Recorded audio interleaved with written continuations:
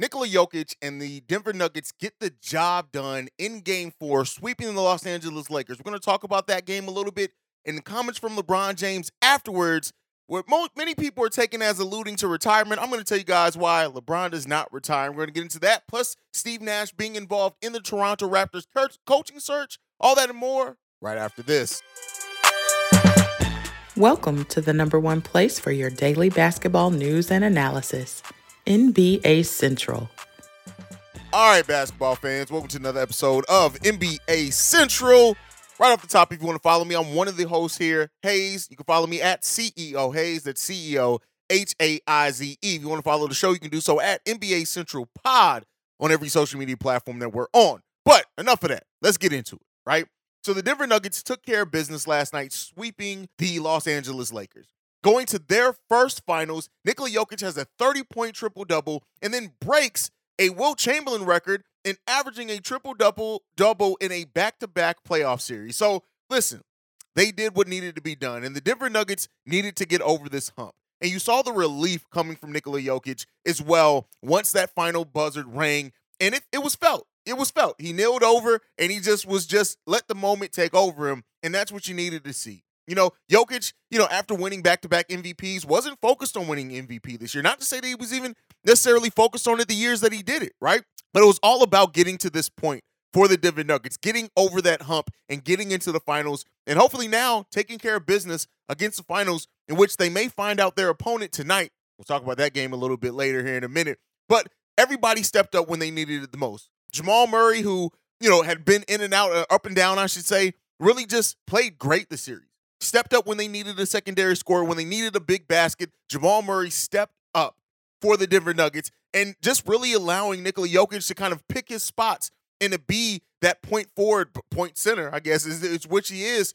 But after this game, the story all turned into LeBron James's comments after the game. Now, a lot of outlets are now running with this saying LeBron James talked about retirement. LeBron James did this. He was asked a question on how does he evaluate this season, and he mentioned how it's not about getting to conference finals. It's about playing for championships at this point of his season, and talk about how many conference finals he's played in. But then he said he has a lot to think about going forward in the game of basketball. Now, a lot of people are taking that as retirement talk, and I understand that. Me personally, listen, LeBron isn't retired. He's already talked about how he wants to play with Bronny. You're, of course, seeing articles now like, Bron is actually comfortable not playing with Bron. I don't believe all that, right? And I do think that while those comments are cryptic, right, I think that people trying now to turn them to a retirement conversation, this isn't quite in reality of what was said, right? Like I said, and again, it wasn't like it was a clear statement, so you can pull a lot out of it. But I think in going forward in the game of basketball, I more so took that as personally just LeBron wanting to evaluate where the Lakers are, right? What his future is. Does he really want to stay with that team, right? What the future holds if he's going to be able to do enough to get to the finals, right? How much more help does he realistically need after probably the first series in which he looked mortal in for the majority of the series, right? The Lakers had a great run. When you look at just how far they came from being a team during the season that a lot of people didn't think were going to be able to make the play-in tournament, much less go through it and make it to the conference finals, right? But yeah, LeBron is mortal now, and that's been evident more than anything. But I don't think LeBron's retiring. I understand the people that do, but just personally, I'm looking at it and saying there ain't no way, bro. There ain't no way, man. I personally don't believe it. I don't believe it.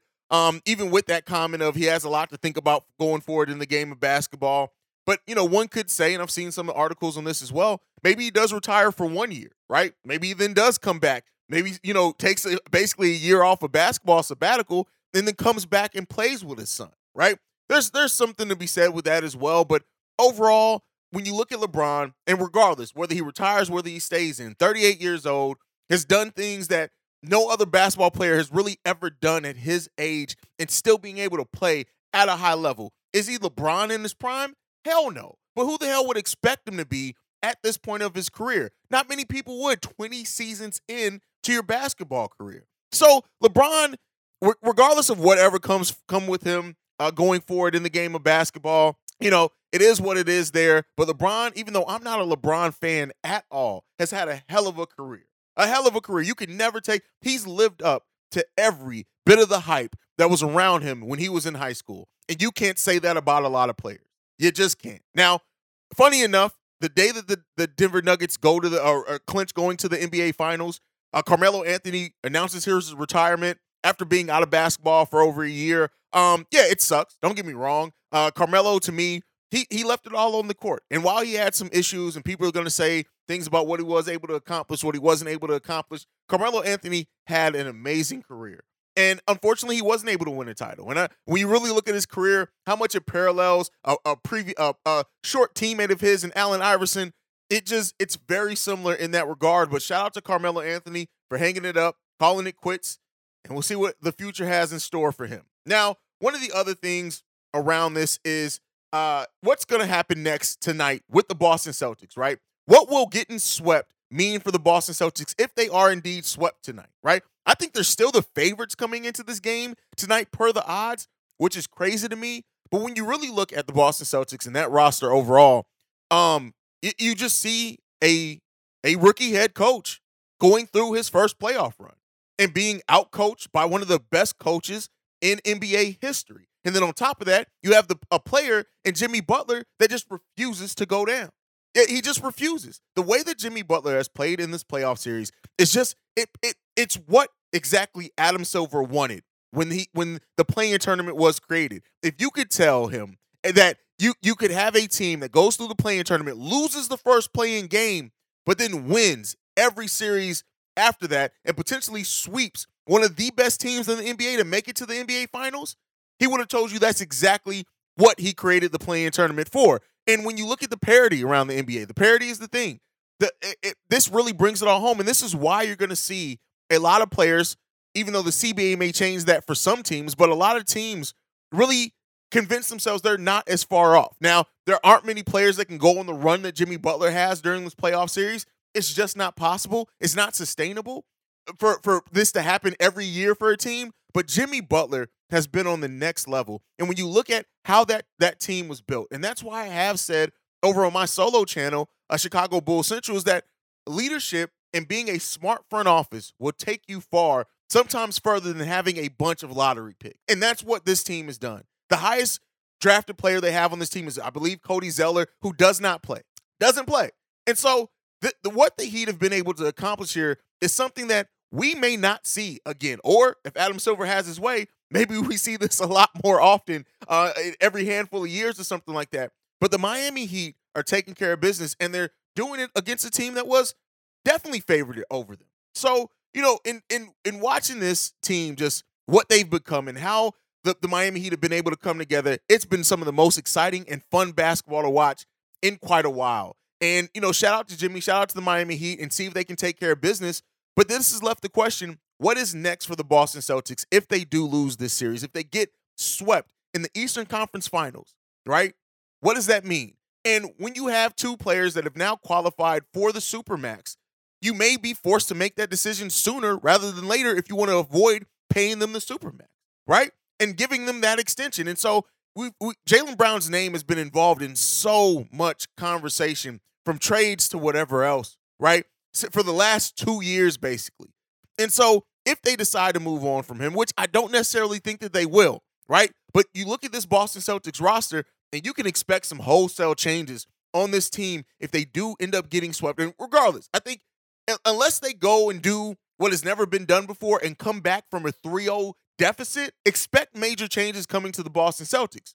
Some via to avoid something like the Supermax for Jaylen Brown. Some like an older player like Al Horford, who just is not performing at the way that he did before in last year's playoffs for them. But he's an older player. That's to be expected. There are going to be some changes to this roster. Derek White, who may walk away. Malcolm Brogdon, who they just got in trade this season because they look to do something else there. There are tons of things pending for this team, and they're going to have to ask themselves the tough question.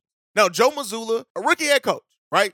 And I think we're starting to see some of that inexperience. Well, not starting. We've seen that inexperience come to rear its head in this series. But you want to allow him time to go over. But I do think you're hearing some articles and rumors and rumblings that the players never quite got over Ime Udoka and what happened there. And maybe there is a little bit of still tension over the fact that their coach, maybe the guy that they went to battle with, that they still believed in, that the players would have still loved to be the coach of them, maybe there is a little bit of that they're still getting over because he's gone. And if that's the case, that's fine. We're humans. Basketball players are still humans. And when you build those relationships, I think what we're seeing like with the Miami Heat is those relationships have paid off for the Heat. The continuity there has paid off to them. Eric Spoelstra knows how to use those players to the best of their ability and get the most out of them. Joe Mazzulla hasn't been. It would be different even if he was a long-term assistant with that organization. He wasn't. So he came into a situation, inherited a position that he was not necessarily prepared for, and then now he was thrust to be in charge of and to push for a championship run for a team that has gotten to the finals before. That's a lot to put on a coach in their first season as head coach of a historic franchise like the Boston Celtics. But I tell you what, if this team does get swept, changes may need to come because at some point you have to realize maybe it is the roster.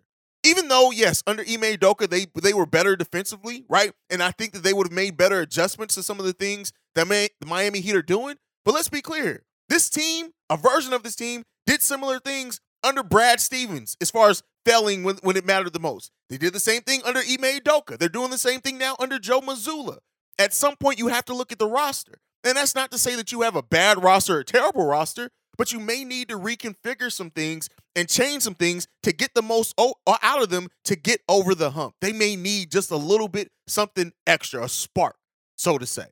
So as we go into Game 4 tonight in the Eastern Conference Finals and try to find out who's going to come out on top and go to the finals to face the Denver Nuggets, do not be surprised if regardless, in this offseason, the Boston Celtics have some major changes. But that's my time for today. Thank you so much for tuning in to an episode of NBA Central. Make sure you're following the show at NBA Central Pod on every social media platform. You can also send us any feedback, questions, comments, concerns, NBA Central Show at gmail.com. And then lastly, if you want to leave a text message and or voicemail, 773-270-2799. We are the number one spot for everything basketball related. We out this mug. Peace, y'all.